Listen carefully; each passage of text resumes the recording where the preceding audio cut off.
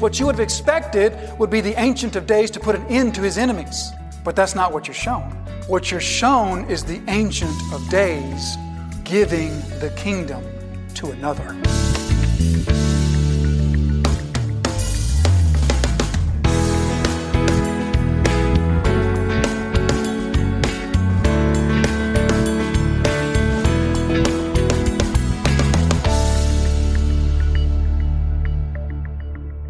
Today we continue on with chapter 7, and we come to this part of the chapter. It's actually in two parts here that will narrate to us the part of the vision that occurs not on earth but in heaven. So what we're faced with this week is we need to spend just a moment or two to regain the train of thought, especially in a passage like this, because again, this is a picture book and it's intended to speak powerfully to your emotions.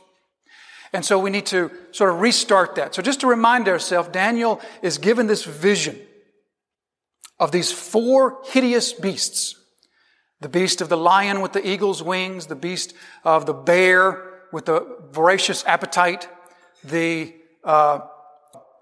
leopard, left me right there for a second, the leopard with four heads and four wings, and then the final beast, which is so hideous that it doesn't even have a name. It doesn't even have an earthly equivalent to what could describe it. And these four beasts are all waging war against the people of God. The final beast wages war to the greatest degree. This beast is described as being incredibly bloodthirsty, incredibly dangerous, incredibly violent, stamping out the saints of God with his feet. But then these 10 horns are described on this beast, and then finally there's another horn, a little horn that comes up that displaces 3 of those horns. And so we talked about how this represents these 4 kingdoms, and the final kingdom being the kingdom of Rome. But the kingdom of Rome was a prototype of all of the kingdoms of man that were to come. The kingdom of Rome was the one in power when Jesus walked the earth. The kingdom of Babylon, which was the first beast, was the first kingdom of evil. Nebuchadnezzar was the first king of the kingdom of evil. And then the kingdom that was in power in Jesus' day is the one that represents those kingdoms until the end of the age, the 10 horns representing that. And so from God's vision, this is speaking to us of beastly kingdoms. Again, not all of them are equally beastly, but all of them are opposed to the kingdom of God ultimately. And so Daniel sees this vision, and in this vision, he's incredibly disturbed by what he sees. He's emotionally distraught over the carnage that he sees being wreaked upon the people of God. And so we sometimes read back through that account and read these pictures of these hideous beasts, and we can understand just what a violent sort of beast that is, but we lack the emotional connection that Daniel experienced. And the best way that I can relate to that is maybe like a dream. You ever have a dream that's a terrifying sort of dream, and then you wake up and you remember the dream, and you recount the details in your mind, and you're like, what was so scary about that? You ever had that happen to you? That's a typical thing to happen because dreams are very emotional sorts of things. Now, Daniel wasn't having a dream. He was receiving a vision from God, and the two things are completely different. But that's the best way, as one who's never received visions from God, that's the best way that I can relate to what Daniel experiences. God is communicating to him this powerful message of the power of the kingdom of evil and ultimately his greater power to deliver his people through that. But at the conclusion of this first section of earthly sorts of visions, Daniel then, in verse 9, moves into the second part of the vision. So that's what we're to have in our minds and in our hearts, really, is just this incredible level of anxiety, of unsettledness over what he's seen being done to the people of God. And not so much the people of God of his day, but he understands that these are things to be done to the people of God in the future according to him. So, in that context, we now come to verse 9. As I looked, thrones were placed, and the Ancient of Days took his seat. Now that should stand as the starkest of contrasts. As we have experienced nothing but chaos and bloodshed and death and violence and injustice, then suddenly Daniel's focus is transported to not just the abode of God, but we're told the place where God's thrones are. So this is the throne room. All Scripture is holy. All Scripture is equally inspired of God. But nevertheless, all Scripture does not come to us saying the same things to us. And so this is a passage of Scripture that if I could communicate this to you, I would communicate to you, you should feel that you are in the presence of something extraordinarily holy. Again, all Scripture is holy. We don't worship the pages of the book or the words on the page. We worship the God of the message. But nevertheless, to stand before this message should create within us a sense of being in the presence of something incredibly holy and reverential. Because what Daniel is now seeing is not just the abode of God. What Daniel is seeing is what we would call the throne room of God. Heaven, we are led to believe, has varying degrees of holiness according to what parts you're in. We know this because we are taught about the tabernacle. Hopefully one day we would have the opportunity to go through a teaching of the tabernacle, and you'd be fascinated at the tabernacle that God gave to His people in the Old Covenant. But the tabernacle is given to God's people for one specific purpose, and that purpose is to be a copy of heaven. We're told that in several instances in the Scriptures that the tabernacle is a copy of heaven. And everything about the tabernacle is intended to represent a reality in heaven. And so when you think about the tabernacle, what's the first thing that comes to mind? The Holy of Holies. That was the innermost chamber. That was the holiest of all. All of the tabernacle grounds were holy. But as you approach the inner sanctum, the holiness increased drastically. And that inner cube, that inner section known as the Holy of Holies, was where the Ark of the Covenant was kept, which was the symbolic, some might even say the actual presence of God. And so that was the holiest place of the tabernacle. That coincides with the throne room of the abode of God that we would call heaven. And so here in this throne room would be the holiest place of all, where we're told that not only is God there, but there are thrones set up, and we're going to be told that God is sitting on one of those thrones. We'll talk about that in just a moment. But the magnitude of what Daniel is seeing here, immediately after seeing the most hideous beast of all stamping upon the saints of God, what Daniel must have felt at that moment, I don't think there are words to put that into. I don't think Daniel would have said there's words to put that into. He himself at the end of this chapter said, my thoughts disturbed me. I just didn't know how to process this. So here Daniel is looking upon what would coincide to the Holy of Holies, but not the copy on earth. He's looking into the actual thing in heaven. Now, there have been others who have seen heaven. Paul, we don't know what part of heaven he saw specifically. Isaiah in Isaiah chapter 6. His vision of heaven would lead us to believe that he also saw the throne room as well, because in Isaiah 6 he said, I saw the Lord high and lifted up on His throne. So what an incredible thing that Daniel here is seeing, this most holy of places. As I looked, thrones were placed. Now thrones is plural. So there's more than one, but there's only one that's occupied, and Daniel's focus is going to be intently upon that one throne that's occupied. We're not told specifically why there are other thrones there, but if you want to sort of think ahead, you can look at verse 27. We won't get there today, but you can look at verse 27. I think verse 27 explains why there's multiple thrones there, but that's beside the point right now.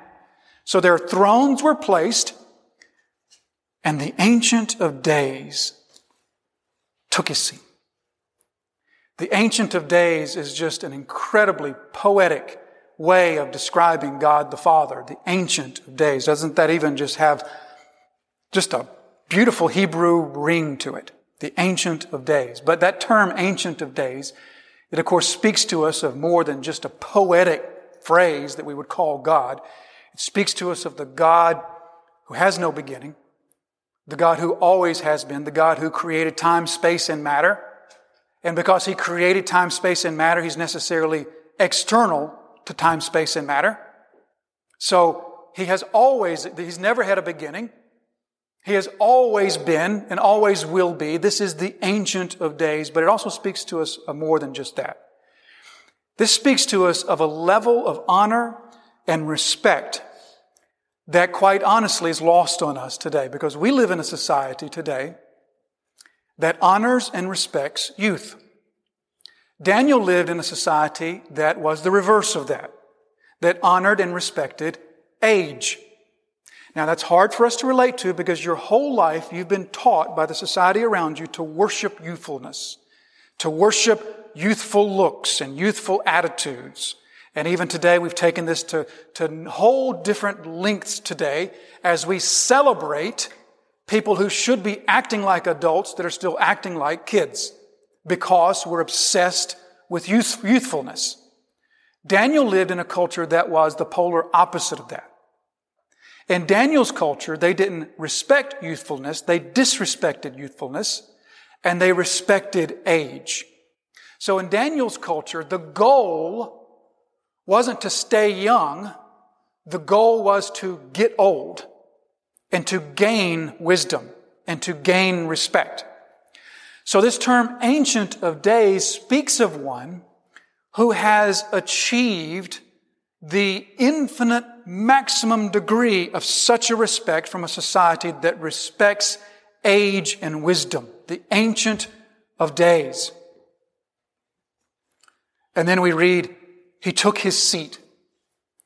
Now, the splendor and the majesty of what Daniel sees as the Ancient of Days takes His seat, again, would be difficult to describe. You just think of the majesty of some type of royalty entering in and taking a seat. Maybe you could compare it to a judge, even though that's a really weak comparison. A judge, everybody rises and the judge comes and takes the seat, and then his court is in session. Something far, far above that. I'm not old enough to remember the coronation of Queen Elizabeth. Maybe some of you remember. I believe that was broadcast on TV at the time. When was that? 50s? Early 50s? You were there, weren't you? So, something like that just this ceremony of here is this royalty being crowned, and then here is this picture of the Ancient of Days who comes in and takes the seat. Daniel's attention is fixated upon the Ancient of Days, and he continues, His clothing was white as snow. That just speaks to us quite plainly of purity, You know how snow can be blinding, that it's so white. If there's light around it, it just can be blinding. And so this is the purity of the Ancient of Days. He's so pure that His pureness would blind you. And the hair of His head was like pure wool. Again, it speaks to us of a purity, but it also speaks to us of just an elderly status, an ancient status in which it's not just the gray hair, but it's the pure wool white hair. This is a picture fitting the Ancient of Days, is it not? His throne was fiery flames. So here we see just once again how consistently the Scriptures tie together fire and the appearance of God. There's too many places to name. I'll put a few in your notes here, but it's literally all over your Bibles, the connection between the appearance of God and fire, particularly when God appears in the position of judgment, which He is in now. This is a position of judgment. But just a few of these, of course, Moses meets God at the bush, and the bush is on fire or burning but not consumed. Malachi 4 verse 1, that the day is coming that they shall set them ablaze, says the Lord of hosts. Or Psalm 50 verse 3, our God comes, He does not keep silence. Before him is a devouring fire.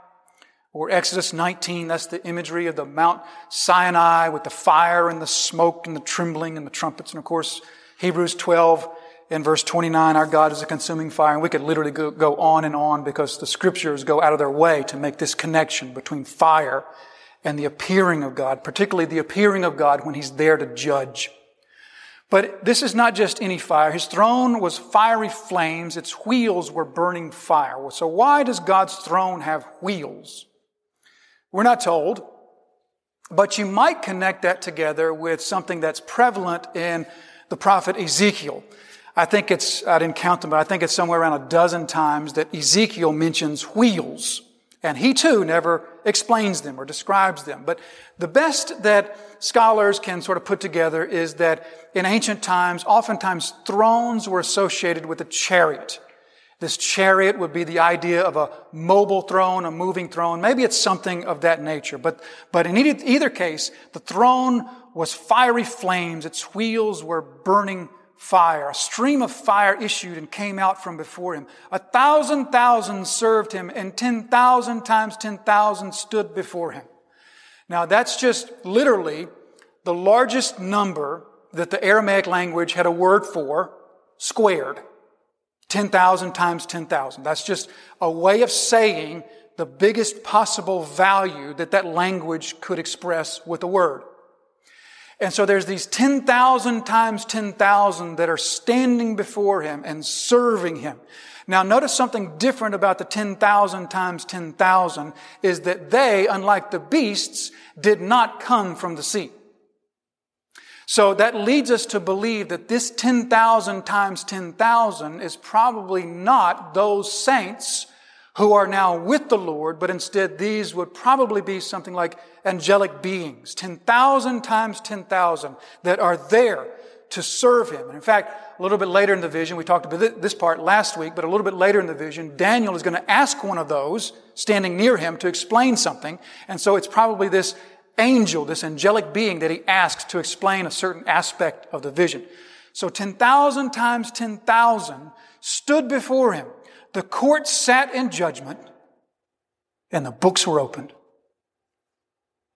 Now, that opening of the books says a couple things to us. First, it reminds me of the writing on the wall from chapter 5. But it also says to me that God's standard is unchanging because there's a book to open. God doesn't just say, let me see about this. What do I think about this? What do I want to make out of this? There's a book to open. And that book contains the standard of God that is unchanging forever and forever. So we see just what a connection the Word of God makes to the books of God. Here's some instances in your notes from Exodus 32 and verse 32. Moses says, please blot me out of your book that you've written. If you won't forgive the sins of your people, then blot me out of your book too, says Moses. Psalm 56 and verse 8, you have kept count of my tossings and put my tears in your bottle. Are they not kept in your book? Or Malachi 3 and verse 16, the Lord paid attention and heard them, and a book of remembrance was written before him of those who feared the Lord and esteemed his name. Or we continue Philippians 4 and verse 3. Yes, I ask you also, Syzygus. Remember Syzygus? That was a couple of years ago. Syzygus in Philippians 4. I ask you also, Syzygus, help these women who have labored side by side with me in the gospel together with Clement and the rest of my fellow workers whose names are in the book of life. And then, of course, who could forget the 6 occasions in Revelation in which the book of life is mentioned here, chapter 21 and verse 27, but only those who are written in the Lamb's book of life are there. So the book of life, the book of the Lord, is something that is prevalently found in Scripture, and this is found here as he opens the book. And so now, upon opening of the book, judgment now begins. So then we revert back to earth. So he looks, and his attention is distracted now from the Ancient of Days. And what distracts his attention? The pompous, blasphemous words of the little horn, which represents the Antichrist. So that speaks to us something of just how hideous to God is the sin of blasphemy. We've talked about this a couple times in recent weeks, about how blasphemy is the apex, it's the climax of the expression of sin. Sin cannot be expressed any more vividly than with the sin of blasphemy. So here the little horn is blaspheming the Lord, and it's so regrettable, so to speak, that it even distracts Daniel's attention from the Ancient of Days. So now, seeing that, let's look down to verse 13, and we'll pick back up with the vision as it continues in the heavens. I saw, or might be translated, I continued to see. I saw in the night visions, and behold, with the clouds of heaven, there came one like a son of man. And he came to the Ancient of Days and was presented before him. At that moment, you missed it. But something stunningly unexpected just happened. You missed it because your entire Christian life you have been familiar with the doctrine that the kingdom is given to Christ. But if you were a contemporary of Daniel, or if you were Daniel himself seeing this vision, or if you were reading this account in Daniel's lifetime, you would have had your socks knocked off. Because what you were expecting wasn't this. What you would have been expecting after the visions of the four beasts and after the incredible emotional turmoil that you endured seeing these four beasts stamping the saints of God and the blasphemous words from the little horn, and now your attention was diverted to the Ancient of Days, what you would have expected would be the Ancient of Days to put an end to his enemies. But that's not what you're shown. What you're shown is the Ancient of Days giving the kingdom to another. That, to this point, is unheard of in the Scriptures. This is why, this section, beginning from verse 13, this is why this is the climax of all of our Old Testament Scriptures. Because this section of Scripture is going to give us more revelation about the Christ than the rest of the Old Testament put together. So this says to us, we were expecting, again, if you were in that contemporary setting and you didn't know that the New Testament teaches that the kingdom is Christ's, you would have been completely expecting the Ancient of Days to say, enough, down with you, now back to my kingdom. But instead, the kingdom is given to another, and not just any other, it's given to one like a son of man. Thank you for listening to today's episode of Truth That Transforms with pastor and Bible teacher Jason Wilkerson. Truth That Transforms is the daily teaching broadcast of Disciples Fellowship Church. We invite you to visit our website, where you will find more resources to help in your journey of discipleship. You can find us at www.disciplesfellowshipnc.com or connect with our Facebook page at Facebook/DisciplesFellowshipNC. Truth That Transforms exists to glorify Jesus Christ through the teaching of His sanctifying and disciple-making Word.